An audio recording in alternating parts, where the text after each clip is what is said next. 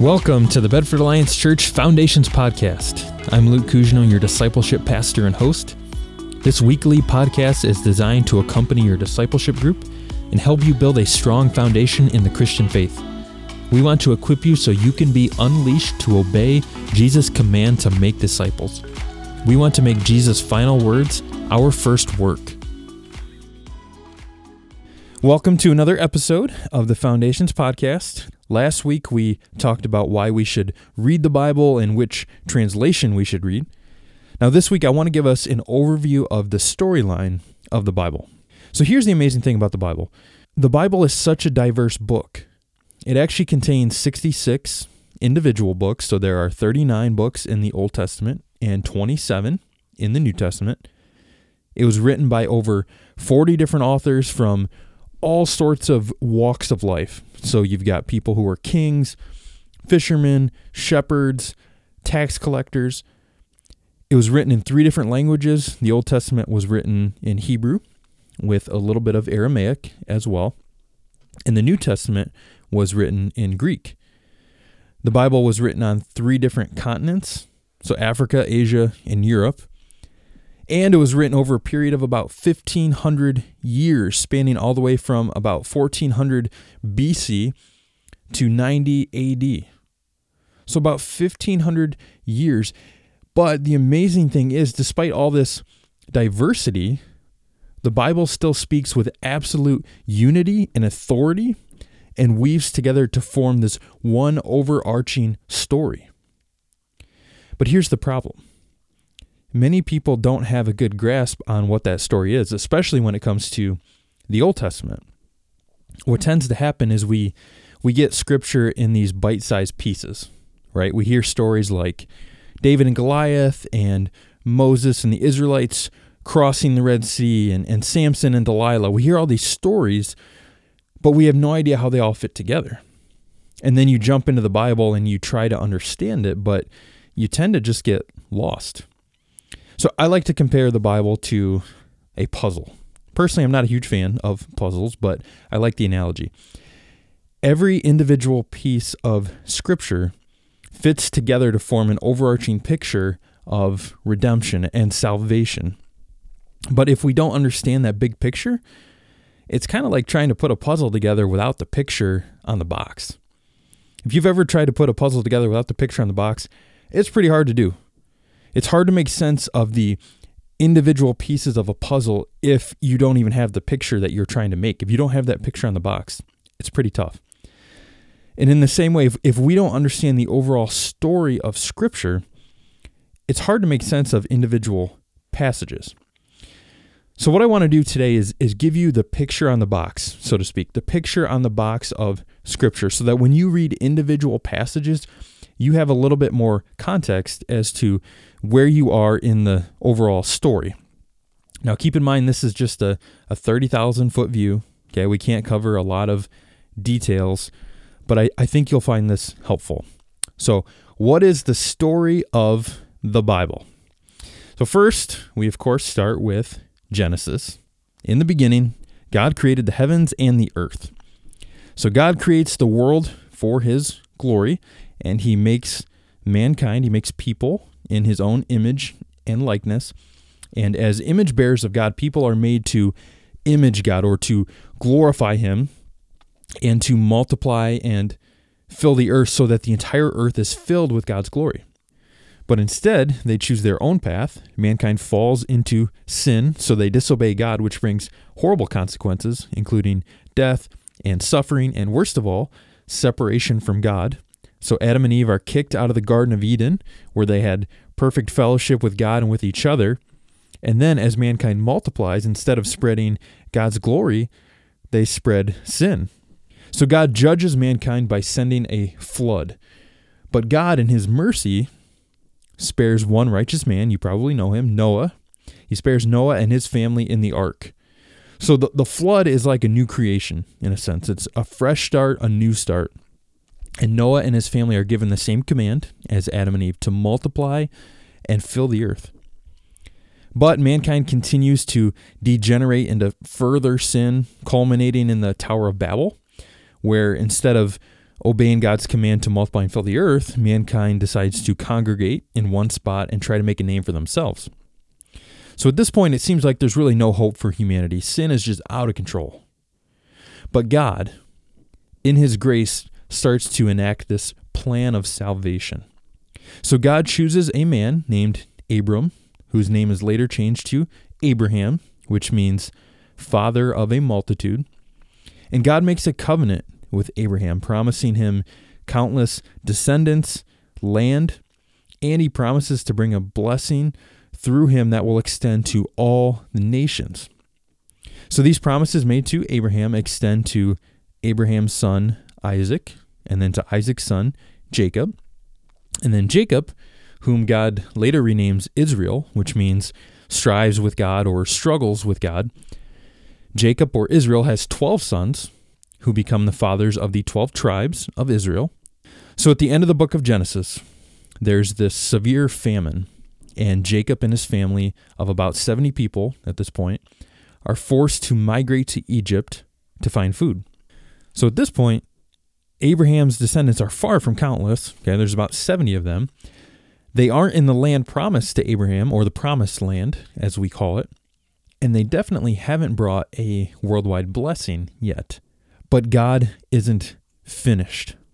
So then we come to the book of Exodus, and the Israelites have become numerous at this point, so numerous that the Pharaoh in Egypt perceives them as a threat, and he enslaves them. So Israel is in slavery for 400 years. And once again, it might seem like all hope is lost, but then God raises up Moses. This is about 1,500 years before Christ. He raises up Moses to lead the Israelites out of slavery and out of Egypt. God performs many miracles, including the 10 plagues and the parting of the Red Sea, to lead his people out of bondage through what is known as the Exodus. So Moses and the Israelites escape Egypt through the Exodus, and they come to Mount Sinai, where they receive the law from God, and that includes the 10 Commandments in Exodus chapter 20, but the law is further detailed in the book of Leviticus. So God makes a covenant with Israel at Mount Sinai, and if Israel is obedient to the law, God will dwell in their midst and bless them as they live in the promised land, the land promised to Abraham. As Exodus 19 says, Israel will be a kingdom of priests and a holy nation who displays God's glory to the nations. So God wants Israel to show the rest of the world what it looks like to live under his rule. But if Israel is not faithful to the law and the covenant, they will be removed from the promised land, just as Adam and Eve were kicked out of the garden, and they will be punished. So now we come to the book of Numbers. After Israel leaves Mount Sinai, they set out for the promised land, and they come to Kadesh Barnea, which is a city just south of the promised land. This is in Numbers 13. And from Kadesh Barnea, they send out 12 spies to scope out the promised land. Okay? And only 2 of the spies come back with a positive report. That's Caleb and Joshua. Caleb and Joshua trust God, and they trust God's promises. But 10 of the spies come back with a negative report, saying there are giants in the land and the cities are fortified and there's just no way that we can take this land. So, of course, the Israelites listen to the 10 spies and they want to return to Egypt. They say, why did we come out here in the wilderness to die? Let's go back to Egypt. So because of their lack of faith, God judges the Israelites and causes them to spend 40 years wandering in the wilderness. We see this in the book of Numbers. They spend 40 years wandering in the wilderness until the entire older generation of Israelites dies, except for Caleb and Joshua, the 2 faithful spies. Then at the end of the book of Numbers, the new generation of Israelites is in the land of Moab, which is just east of the promised land. And it's there where Moses gives the new generation the law a second time. And that's recorded in the book of Deuteronomy, which means second law. Okay, so he reminds this newer generation to love God and to trust him and to remain faithful to the covenant. So after the older generation dies, including Moses, Joshua becomes the new leader of Israel, and he leads the Israelites across the Jordan River. And remember, they crossed the Jordan on dry ground, just as Moses and the Israelites had crossed the Red Sea on dry ground. So they cross the Jordan River, they enter the promised land, and God gives them a miraculous victory at Jericho. And then they defeat the Canaanites living in the promised land. So after completing their conquest of the land, the Israelites then divide the land amongst the 12 tribes of Israel. Then we come to the book of Judges. So the Israelites had disobeyed God's command to completely remove the Canaanites from the promised land, and they begin to worship the gods of the Canaanites. So this begins numerous cycles of sin in the book of Judges. There's a pattern that we see over and over here. Israel sins, God delivers them over to their surrounding enemies, the surrounding nations. Then Israel cries out to God. God raises up a judge to deliver them. But then when the judge dies, Israel falls back into sin and the process starts all over again. And when I say judge here, I don't mean a legal judge, okay? So don't picture a judge sitting in a courtroom with a robe. They're really more like military leaders in the Bible. So some examples include Gideon and Deborah and Samson. But then eventually, Israel begins to long for a king, just like the surrounding nations had a king. So when we come to 1 Samuel, Saul is anointed the first king of Israel. And Saul is really the people's choice for king. Okay, he's the tallest, he's the most handsome, but he's not a good king, and he fails to trust God. The second king is David, and David becomes king about 1,000 years before Christ, and David is faithful to God, and he restores true worship in Israel. And God promises David in 2 Samuel chapter 7 that he will have a descendant who will sit on the throne of his kingdom forever. Okay, so keep that in mind. We'll talk more about that later. But even David has flaws, as we see when he commits adultery with Bathsheba, and then he has her husband killed so he can take Bathsheba as his wife. Then David and Bathsheba have a son named Solomon, who becomes the next king of Israel. And Solomon initially has great success, and he builds a temple in Jerusalem for God's presence to dwell in. But Solomon later takes many wives, he falls victim to idolatry, and he starts to turn away from the Lord. And when Solomon's son Rehoboam then takes over as king, his foolish leadership causes the nation of Israel to divide into two kingdoms. We see that in 1 Kings chapter 12. Now there's a northern kingdom, which keeps the name Israel because a majority of the tribes, 10 tribes, remain loyal to the north. And there's a southern kingdom called Judah, because Judah is the larger of the two southern tribes. Judah and Benjamin are in the south. So through 1st and 2nd Kings, we see lists of king after king for both Israel and Judah. And all of the kings in the northern kingdom of Israel are evil. So God allows Assyria to come and to conquer Israel and to take them into exile. We see that in 2 Kings chapter 17. So the northern kingdom of Israel is exiled, and they never truly return to the land. The southern kingdom of Judah has a few good kings, and they hold on a little bit longer, but eventually their sin also leads to their demise. So God then allows Babylon, who at this point has conquered Assyria, God allows Babylon to take Judah into exile in 586 BC.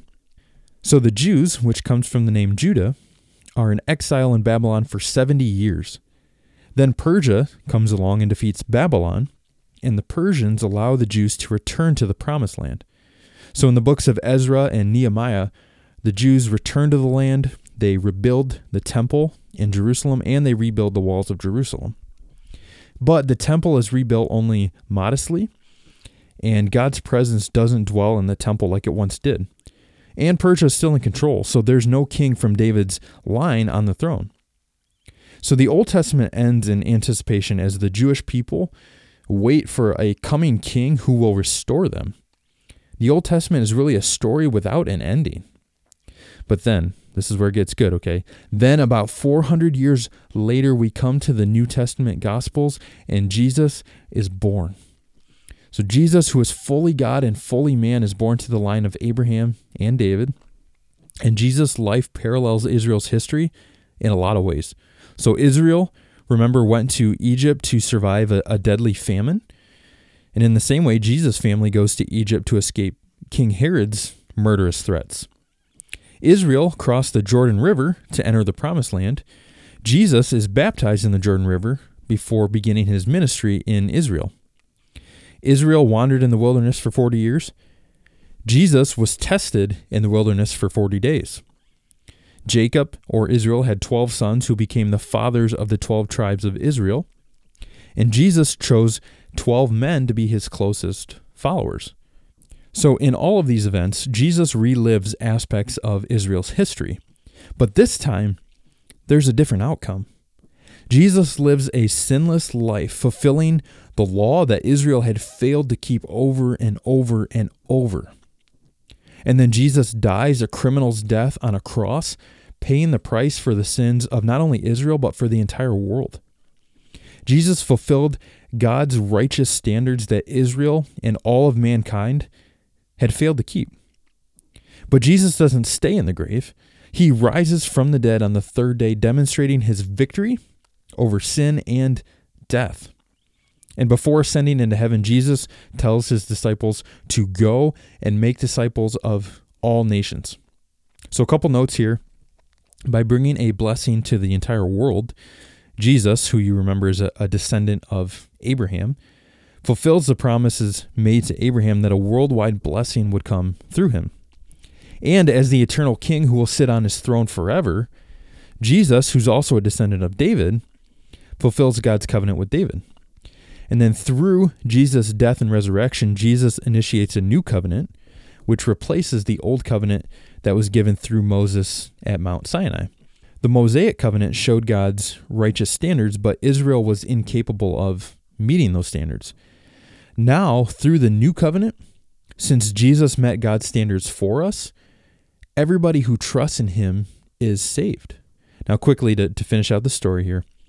The book of Acts then records the gospel, which means good news, spreading throughout the Mediterranean region, thanks in large part to the missionary work of the Apostle Paul. And then the rest of the New Testament consists of letters written to churches and individuals. And these letters further explain the significance of what Jesus did, and they teach us how to live in light of what Jesus has done for us. The final letter, Revelation, tells us that Jesus will return to earth a second time to complete God's plan of salvation and to establish his eternal kingdom.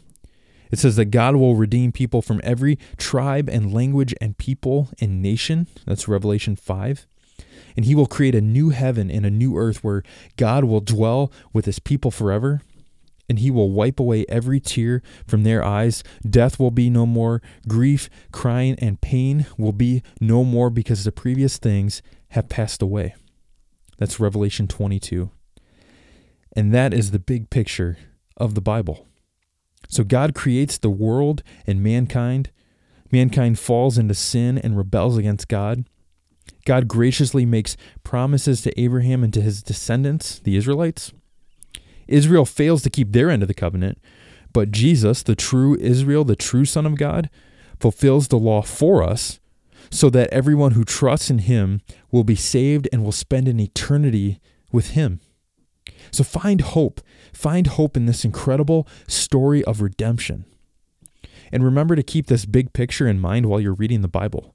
If you keep this big picture in mind, it will really help you to make sense of some of the smaller details of Scripture. Now, I know this is just a 30,000-foot view, but we're going to cover more details in the weeks ahead as we start to look at how each of the individual books of Scripture contribute to the story. But that's all for this week. Remember, as we mentioned today, Jesus left his disciples with these parting words: "Go and make disciples of all nations."